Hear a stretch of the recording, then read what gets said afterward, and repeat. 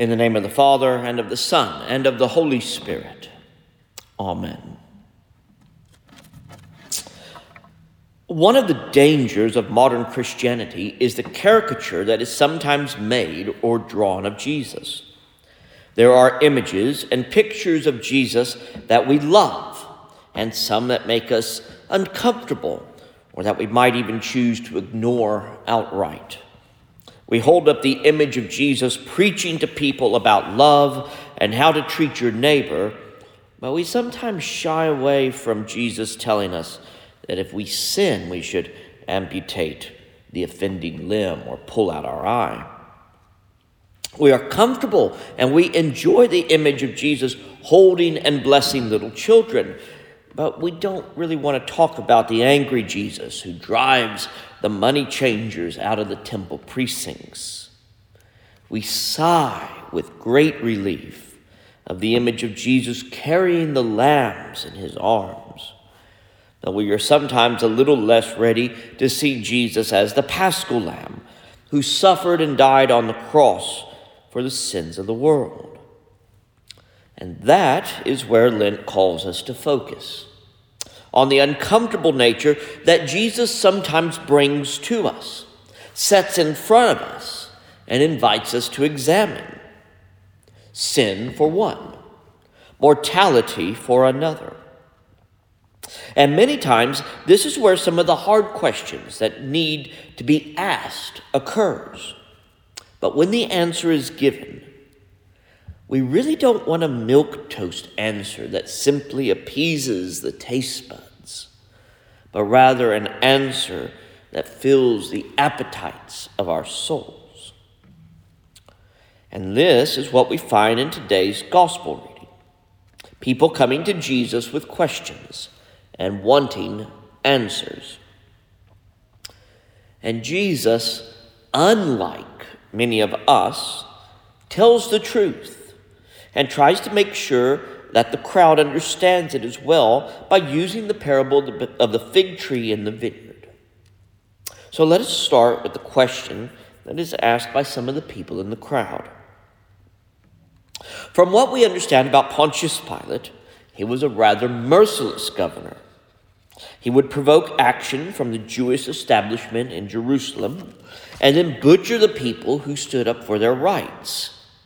He would then say he overreacted, perhaps, and offer some sort of peaceable gift or a festival, and then right after that would attempt to hoist the Roman standard inside the temple.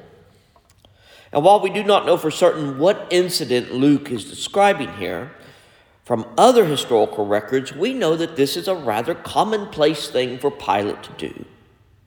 What we think happened is some people from Galilee traveled to Jerusalem for a festival or to make a pilgrimage, were caught in some sort of a revolt or uprising, and that they were slaughtered either in the temple or that their bodies were offered on the altar as some sort of sacrifice.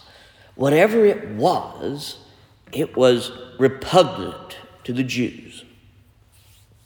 Now, when things like this happen, senseless violence, natural disasters, a fire that destroys a home or a business, sometimes we are tempted to ask the question, why did God allow this to happen?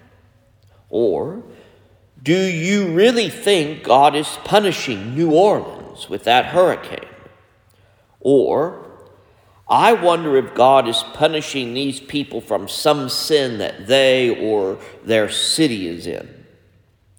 Farmers and ranchers have asked the question, sometimes made even little asides and jokes, that when it doesn't rain, we need to figure out who is making change in the offering plate. Sometimes, both when I was a layman, but especially now that I am clergy, I get asked questions like, do you think this world leader is a Christian?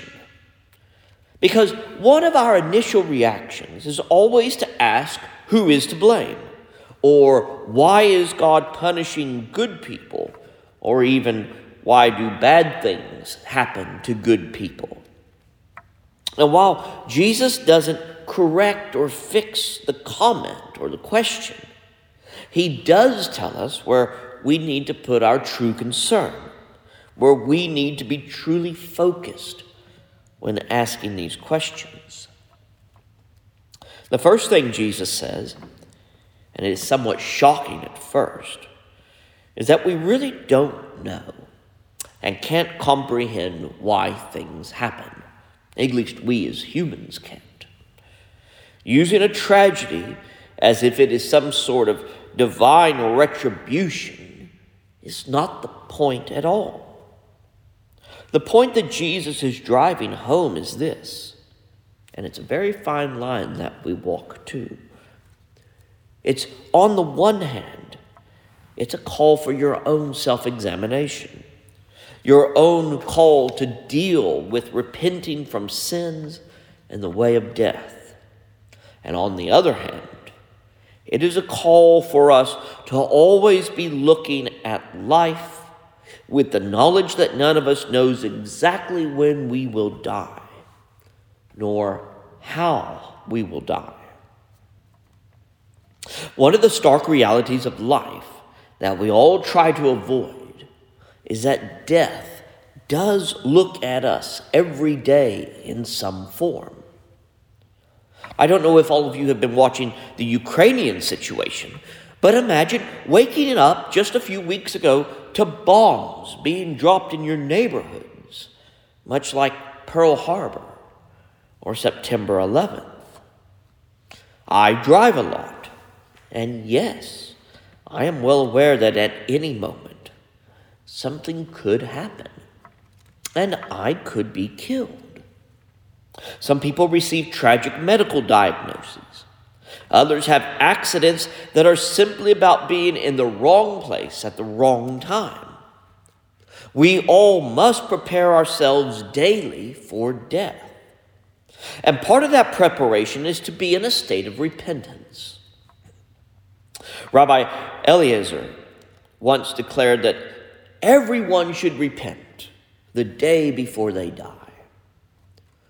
But his disciples soon realized that since no one can anticipate when that would be, we should all live our lives in a state of repentance. So what does repentance mean? And how do we live into it? Well, the word for repentance means a turning or a changing. Sometimes it is seen as a way of changing your mind, having a conversion of thought about what is true. Other times, it means something more, like a retreat, a stopping dead in your tracks, turning around, and fleeing from sin and virtueless actions. And in other ways, repentance and repenting means that not only have you changed your mind, or that you have turned around, but there's also a sense of regret or contrition, not because we fear some sort of punishment, but because we truly are ashamed of our actions, or we have seen that what we have done has hurt the people around us, and we really don't want to do that. Repentance and conversion play hand in hand. You can't have one without the other. And conversion is not really what we think it is. Like we are going to convert this person to Christianity, or even that I have converted from this religion to that. Conversion is the transformation of our souls. And the only person who can do that is the Holy Spirit. But we must be willing for that transformation to happen. And that is where the parable of the fig tree comes in. We, you and me, are the fig tree. We are the tree that has been in the vineyard, surrounded by grapevines and tended to. There is an agricultural benefit of having figs in vineyards, and so the presence of this tree is a welcomed event. But the owner has this longing to eat figs from the tree. And year after year, for all of the work done around the tree, all of the watering, all of the pruning, all of the care that has gone into it, it is in essence a worthless tree. It is not living into its full potential. Like we sometimes get with our friends, or our trees in our yard, or even the church, we say, enough already. I'm finished with that person. Yet, someone looks after that tree and has some sort of attachment to it. Maybe he saved it as a sapling. Perhaps it was a gift from someone. Whatever it is, there is hope within this person that the potential for fruit is there. And so with pleading, perhaps even with cap in hand, he says to the owner, let me give attention to this tree. Let me feed it the best food we can. And let me clean it up. I'll see to it personally. And maybe with just a little more love and care, this tree will produce fruit. Maybe even good fruit. But if not, then I will take the axe to it. The vine grower, the one who is going to look after the tree, does many things for the fig tree. And that is where we use the word grace to explain what is happening. Grace is the time we have to amend our lives. Grace is the hope and love we receive from our friends. Grace is the healing that takes place in our lives. Grace is also the Holy Spirit working in us and on us. When you have that deep sense that your life must be brought into accordance with God's will, when the stupendous nature of God's love in Christ Jesus our Lord becomes a reality, not just in our heads, but also in our hearts, that is grace working its way through us. That then is where and when choices that we make lie with us. Do we produce fruit? Become a tree that reaches its full potential with all the care that has been given to us? Or do we choose not to be fruitful, not to grow into our full potential as Christians and Christ followers? And that choice is what we call repentance or conversion, changing the way we act, think, say, or do things. What Jesus is saying is that our eyes should not be focused on how big or little of a sinner this person is next to us, or down the road, or across the world. Our focus needs to be on our own sins, our own wretchedness. The day will come when we will die. It is unavoidable. And to not take the time to repent from our sins, to amend our lives to God's dictates and holy laws, is to be one of our primary concerns as we try each day to be more Christ-like. The fig tree is us.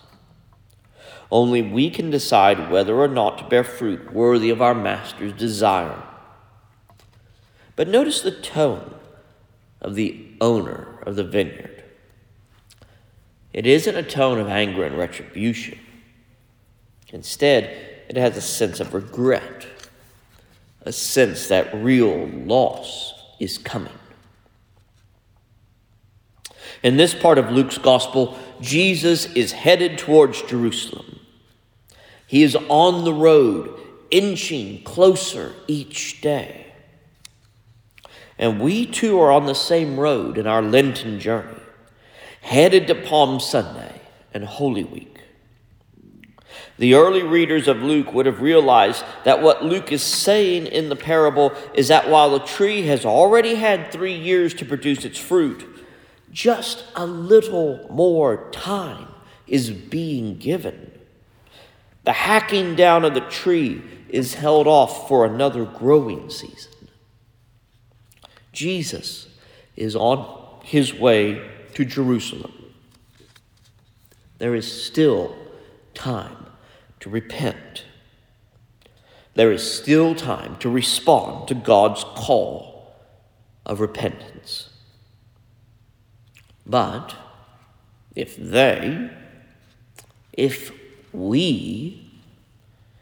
this world doesn't respond, doesn't take to heart the call to repent, change, and amend our lives, then we too may be cut off. May we all take the time we have to amend our lives, to find true repentance in our hearts and minds, and bear fruit worthy of our own Master in the time that we have left to us. In the name of the Father, and of the Son, and of the Holy Spirit. Amen.